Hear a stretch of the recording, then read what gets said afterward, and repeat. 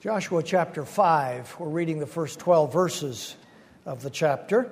When the bulletin was prepared last Wednesday, I intended to consider verses 10 through 12 of chapter 5 separately.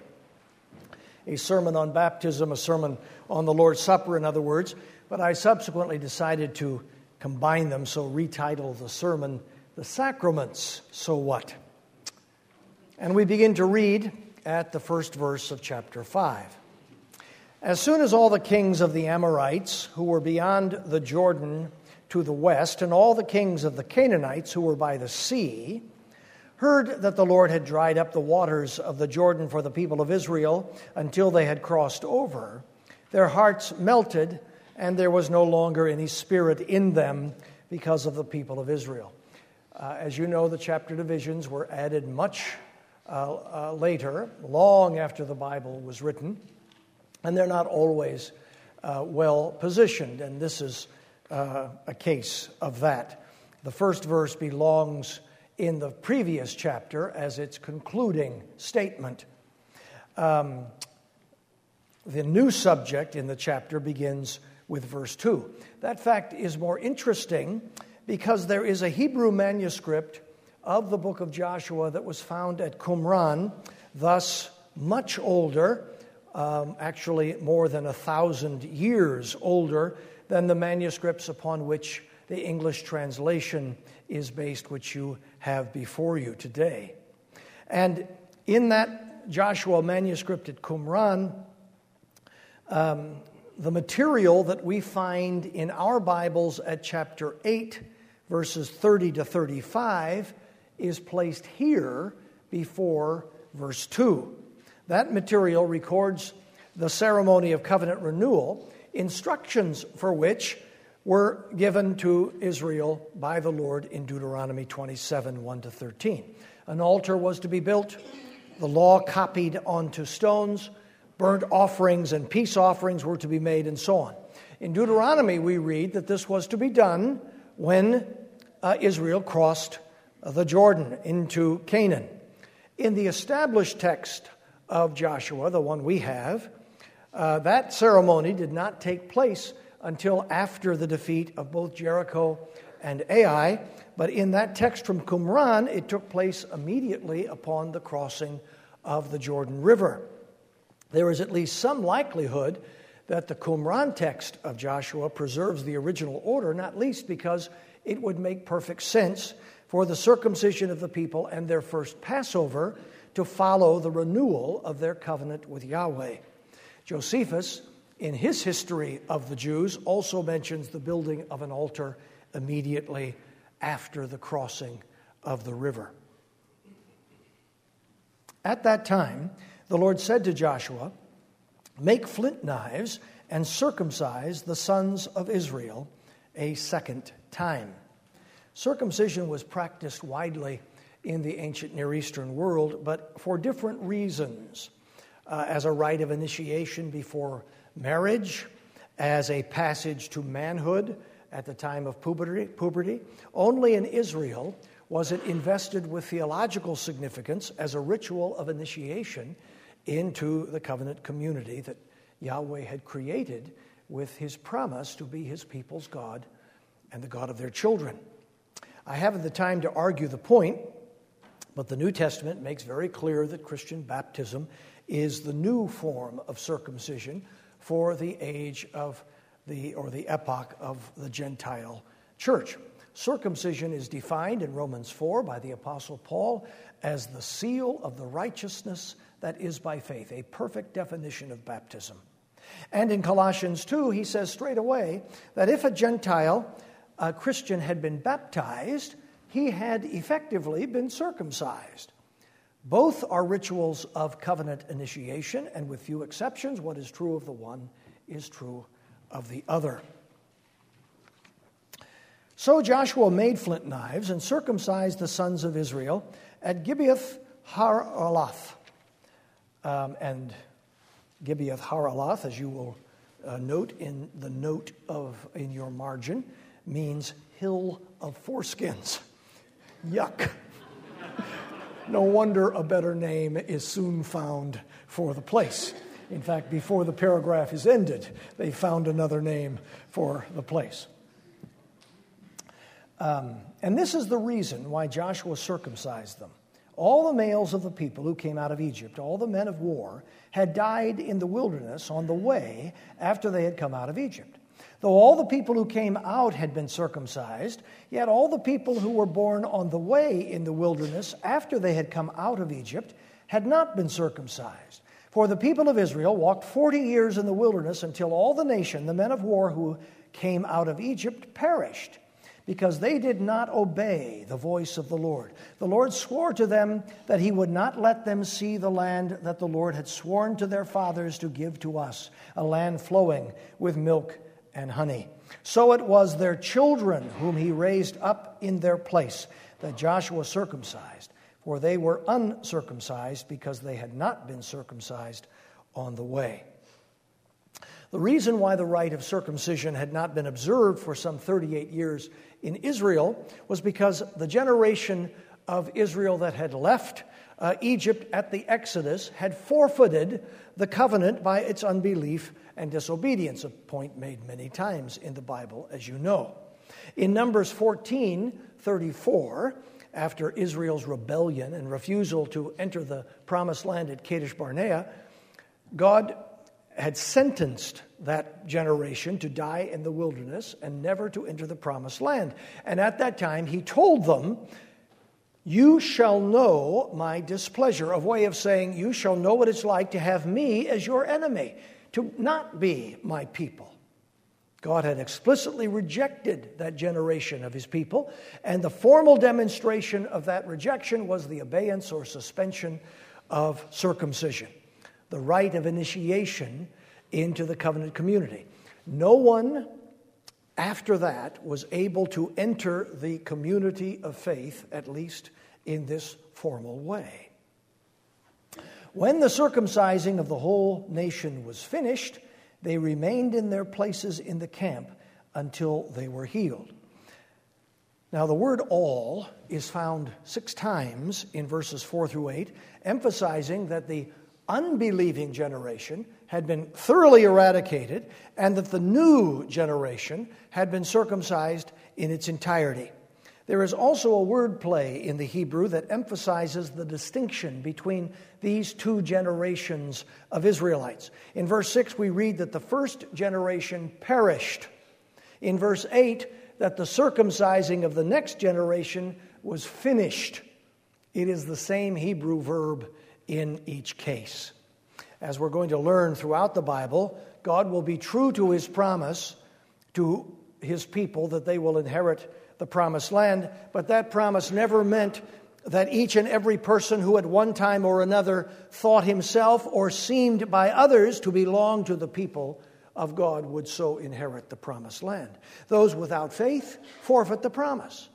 A whole generation might be lost with very few exceptions, but God will raise up another to take their place in his covenant. We don't know who did all this circumcising. There is nowhere in the Bible any indication that it was the work of priests or Levites, as it is the work of rabbis, often in Judaism today, though we don't know that it wasn't the work of priests or Levites. But to say that Joshua did it obviously means only that he saw to it that it was done. Now, that's more important than you might at first realize. Circumcision, even in Joshua's day, was superintended by the church. We're not told how, but somehow circumcision was prevented through the previous 38 years in Israel. If circumcision were a family rite and fathers circumcised their sons as a matter of course, it's hard to know how the practice could have been effectively suspended throughout the entire nation. But the practice was stopped in Israel, and it was begun again. That indicates some external control over the practice. And so it is in the New Testament. Both baptism and the Lord's Supper are rituals of the church. They are superintended by its ministry. They are unavailable, even to Christians, apart from and outside the authority of the church. I have a dear relative, a firefighter, who told me with some pleasure that his pastor had thought that it would be touching if he were to baptize his own daughters when they had expressed a desire to be baptized. And my relative thought that was great, being allowed to baptize his own daughters. How cool is that? But that wasn't great, and it wasn't right. Baptism is not a private act. It's not a family act. It's not performed at the initiative of or by the hand of an individual Christian. The Lord has placed the sacraments in his church and has ordered their performance by the church. All of that here. And the Lord said to Joshua, "Today I have rolled away the reproach of Egypt from you." And so the name of that place is called Gilgal to this day. Gilgal sounds like the Hebrew verb for to roll. The reproach of Egypt is variously understood, but perhaps for the modern reader, the easiest way to catch the gist is to paraphrase it this way. The Egyptians will no longer be able to tell their Hebrew jokes about people who escaped Egypt only to wander aimlessly and then die in the desert. While the people of Israel were encamped at Gilgal, they kept the Passover on the 14th day of the month in the evening on the plains of Jericho. Israel was being scrupulously obedient. According to instructions given by Moses in Exodus 12, verse 6, the Passover lamb was to be killed on the evening of the 14th day of that first month. Passover had been celebrated early on in the wilderness, as we learn in Numbers 9, but whether it had continued to be celebrated after the rebellion at Kadesh Barnea 38 years before, we are not told. And we don't think it was, because no one was to celebrate the Passover who was not circumcised. And the day after the Passover, on that very day, they ate of the produce of the land, unleavened cakes and parched grain. And the manna ceased the day after they ate of the produce of the land. And there was no longer manna for the people of Israel, but they ate of the fruit of the land of Canaan that year. So a momentous occasion for Israel as it marked the end of 40 years of wilderness living and eating, relying on manna rather than the produce of the land.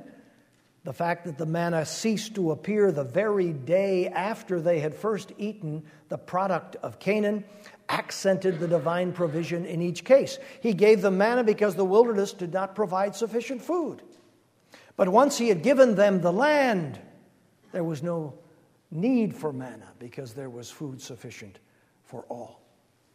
Father in heaven, an important passage, one that speaks directly to our life and worship today. Help us to understand how to take this teaching to heart.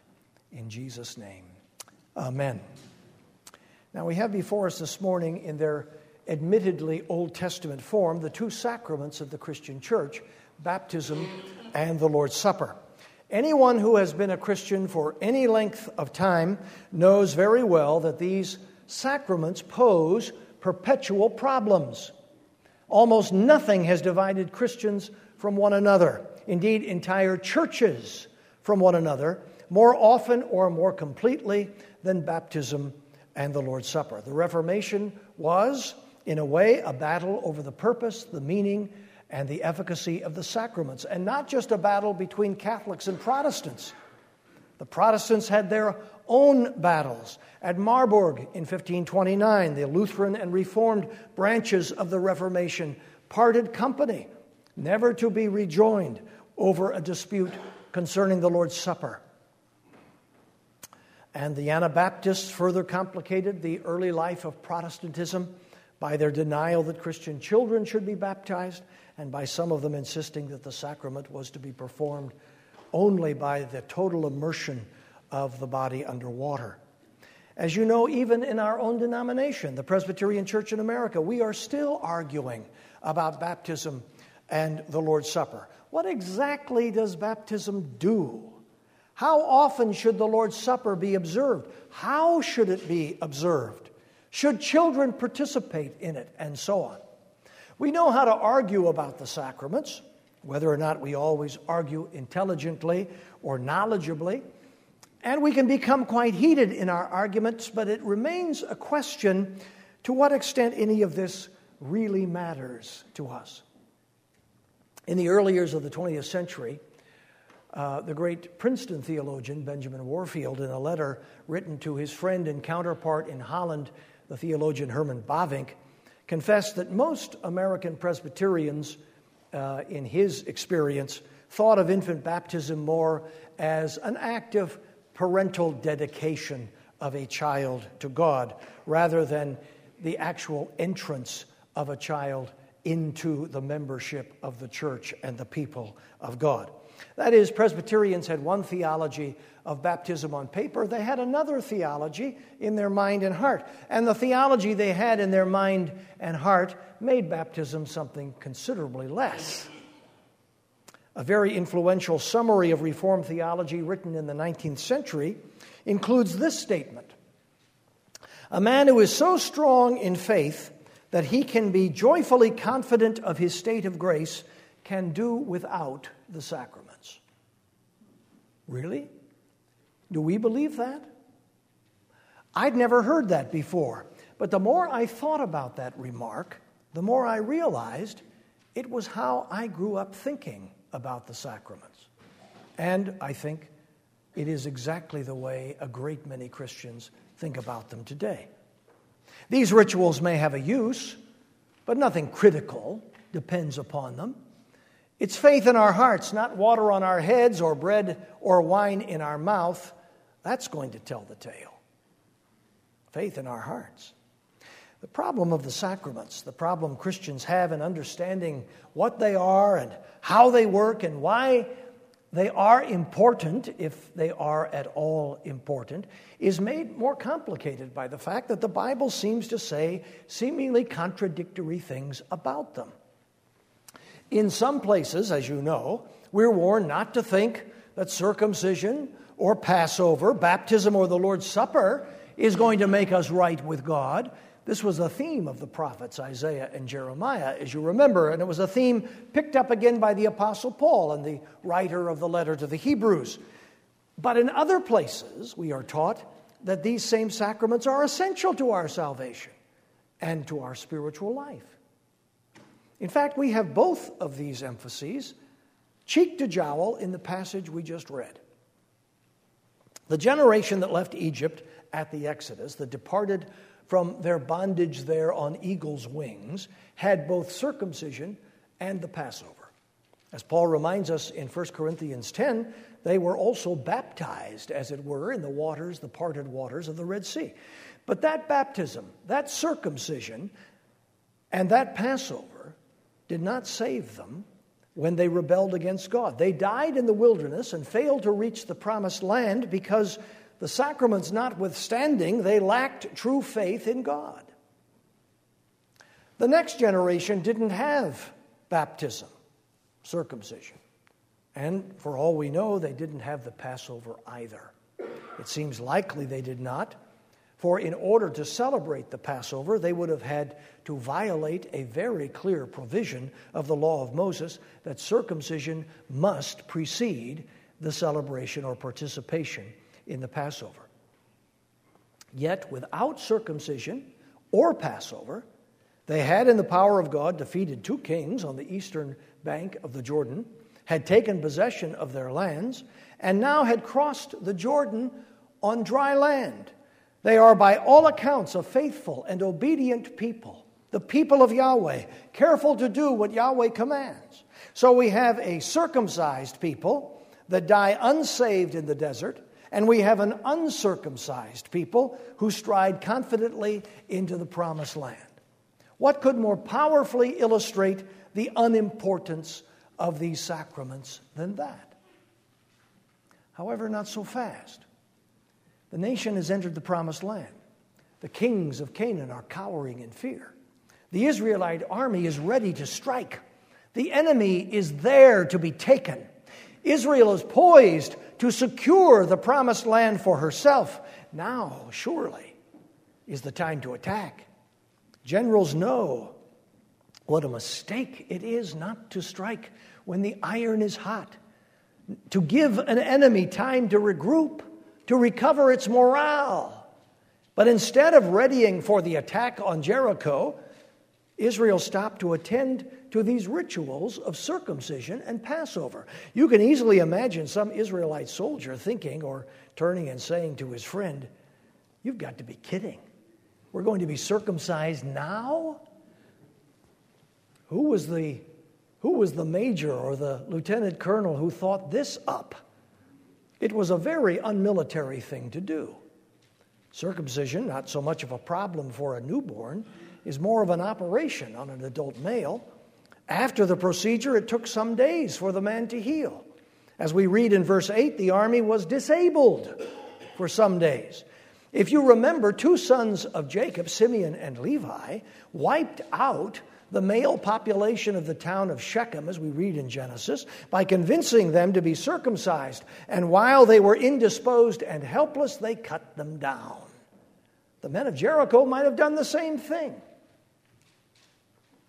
Obviously, to cripple the fighting strength of an army in the presence of the enemy would never be done unless it were absolutely necessary. Similarly, the celebration of the Passover was likewise an interruption of the military schedule. What better proof could there be that the sacraments are vitally necessary, are essential to the life of God's people, than that Yahweh insisted on their being done at such a time as this? What's perfectly obvious in the narrative is that Israel was not ready yet to take possession of the promised land. She couldn't yet be an instrument of divine vengeance because she was not yet holy. Her spiritual preparation was incomplete. And since what was about to be conducted throughout Canaan was holy war, Israel had to be a holy instrument, and she was not yet so. Her life was still defective in some obvious ways. She was sacramentally unready, and that matters, apparently, and matters a great deal. Whatever we may think, God thinks it essentially important. What seems to be suggested is that Israel was not thoroughly and completely identified with the Lord and with his covenant. The divine mark had not yet been left on her. We're inclined to think that her victories in battle east of the Jordan and her crossing of the river under such miraculous circumstances count for more than circumcision and a sacrificial meal such as the Passover. Apparently, Yahweh doesn't think the way we think about these things. There has been throughout the Christian ages, as you may know, an argument as to whether one is baptized because he is a Christian or one is baptized in order to become a Christian. And the Bible's answer is a decided yes to both of those questions. The church has never thought that baptism is absolutely necessary for salvation. It's never taught that infants who die unbaptized are for that reason unsaved. On the other hand, it never contemplates a Christian remaining unbaptized. So much is this the case that it was a fixed law in the ancient epoch that no one could be considered a member of the covenant community or participate in its life without circumcision. And certain texts in the New Testament say in an unembarrassed way that baptism and salvation go together hand in hand. Peter urged his penitent hearers on Pentecost to be baptized for the forgiveness of their sins. Paul taught in Romans that in baptism we are actually crucified. We die and we rise again with Jesus Christ. And Peter in his first letter artlessly speaks of baptism saving us, unaware of the controversy he was going to cause. These men were, of course, perfectly aware that people had been baptized and had been participants in the Lord's Supper who proved not finally to be true believers in Jesus Christ or inheritors of the promised land. Yet they continued to speak of the sacraments in ways that emphasize their great power and effect. Whatever else we may conclude from this narrative in Joshua 5, we should begin with this. Circumcision and Passover were essential to Israel's gaining possession of the promised land. That Yahweh ordered them to be observed before Israel took a further step into Canaan is proof of that. And so it has been ever since. A person puts his or her faith in Jesus Christ, and very shortly thereafter, he or she is baptized. This is sometimes forgotten, to be sure, but no one can read the Bible and think that one who aspires to belong to the people of God, to be numbered among the Christians, is free even to delay, much less to deny or decline baptism. And surely no one can read the Bible and think that an authentic Christian life could be lived apart from active and regular participation in the Lord's Supper. And if we still doubt that, take note of the emphasis we find throughout this chapter, an emphasis we find elsewhere in the Bible, on the divine initiative in both of these sacraments. It wasn't Israel's idea to stop and circumcise the army. It wasn't Joshua's. A point is made of the fact that all of this was done at Yahweh's command. At that time, the Lord said to Joshua, "Make flint knives and circumcise the sons of Israel." Yahweh wanted this done. He insisted on it being done, even though he put his army by this means at risk by incapacitating his soldiers in the face of the enemy. The divine initiative is further emphasized in the long explanation as to why Israel had not been circumcised before this. The Lord had sworn to these Israelites' parents that they would not see the promised land. Part of that punishment was to have their children remain uncircumcised throughout the rest of their lives. But now, that previous generation having died, the Lord required the sign of his covenant with Israel to be placed once again on his people. The Lord gave the sacrament to Abraham. He required that it be observed in every succeeding generation. He took it away from one generation on account of its unbelief. He gave it back to this new generation of his people. He told Abraham that circumcision was my covenant in your flesh. And that's what history confirms as we read the rest of the Bible. Circumcision or baptism is the Lord's work. It is the Lord's gift. It is the Lord's covenant sign. It isn't yours. It isn't the church's. It's the Lord's to give. He gives it to whomever he will. He withholds it from others. This fact about circumcision, that it is a divine act and a divine gift and a divine work, is dramatically confirmed in verse 9, where we read Yahweh say, "Today I have rolled away the reproach of Egypt from you." This is my doing. And the same, of course, could be said of the Passover. It was God's gift to Israel.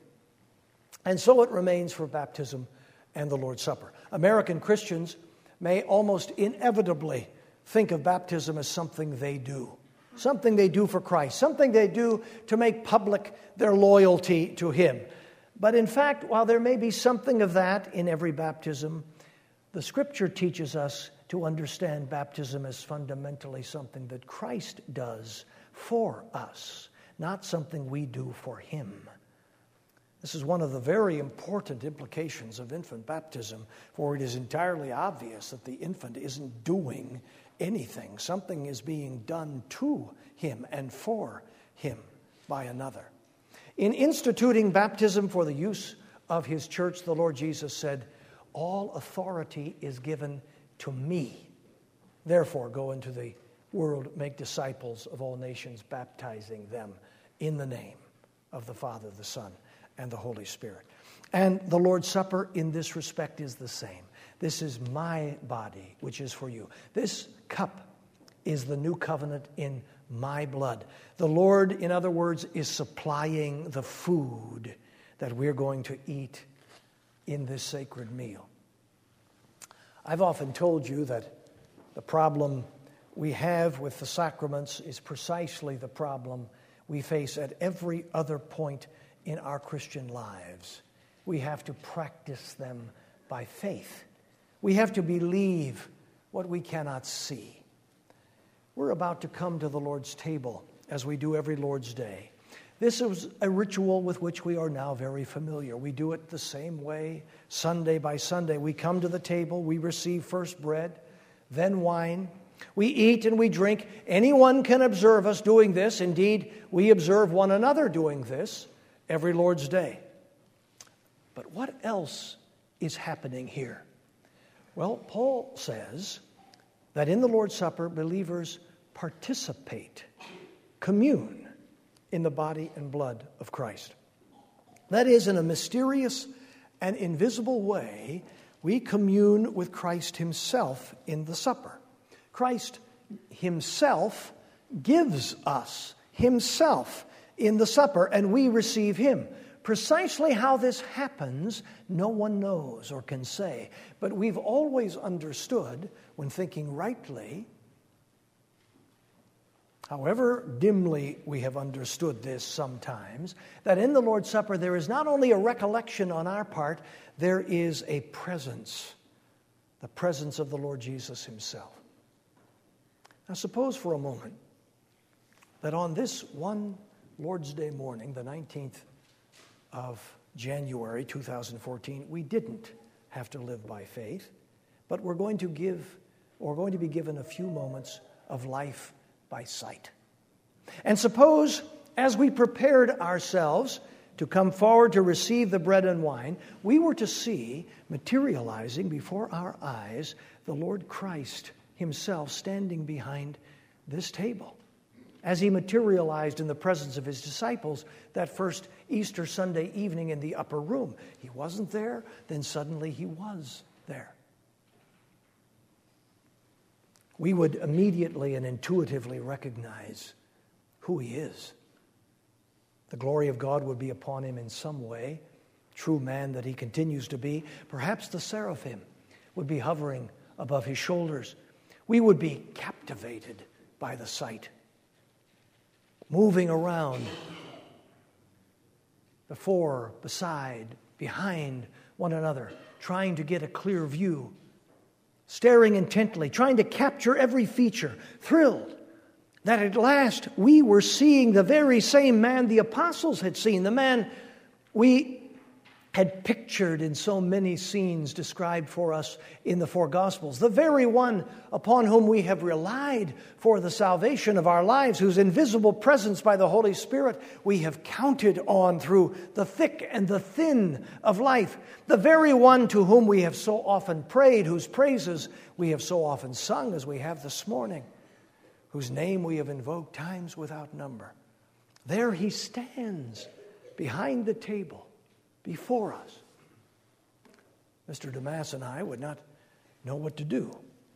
The elders and deacons would stand at the back of the church, pretty sure that this supper was going to be different and that they probably would not be needed at the front.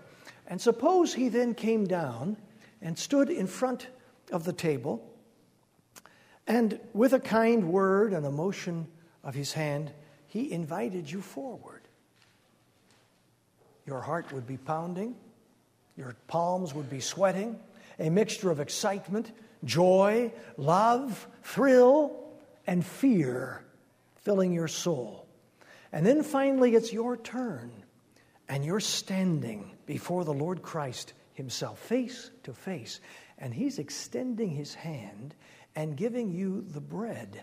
And as you take it, he says, "This is my body."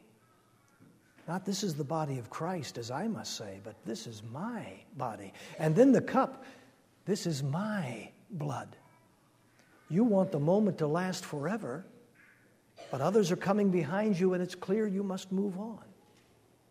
Would you ever take the Lord's Supper the same way again? Would you ever forget that moment? What he looked like? What his voice sounded like as he told you, "This is my body and this is my blood"? The thrill you felt as you took those things from his hand? You might still not be fully able to articulate what the bread and wine did for you or how the Lord's Supper is a participation in his body and blood, but you would have no doubt that something very important had just happened and something extraordinarily precious had just been given to you. Scarcely a greater gift could be imagined or one more necessary to your life.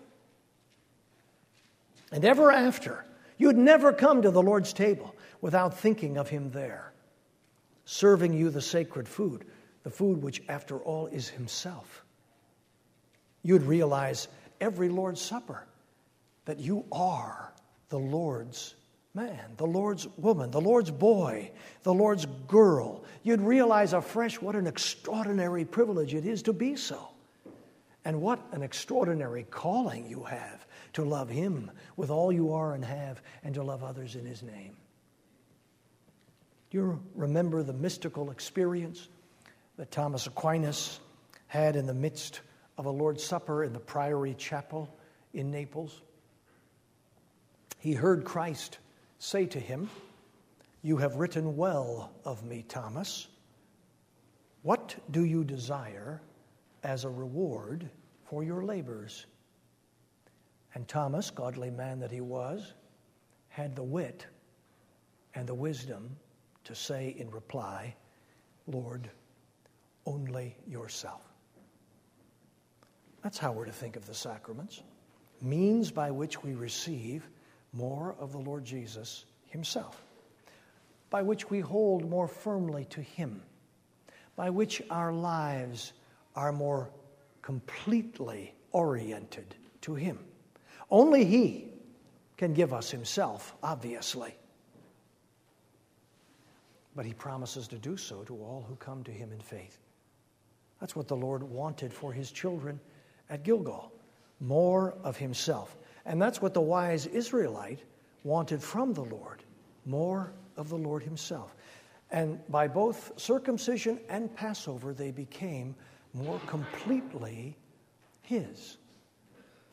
And I hope that's what we are all, ourselves and our children, longing for this morning, to be more completely the Lord's. Amen.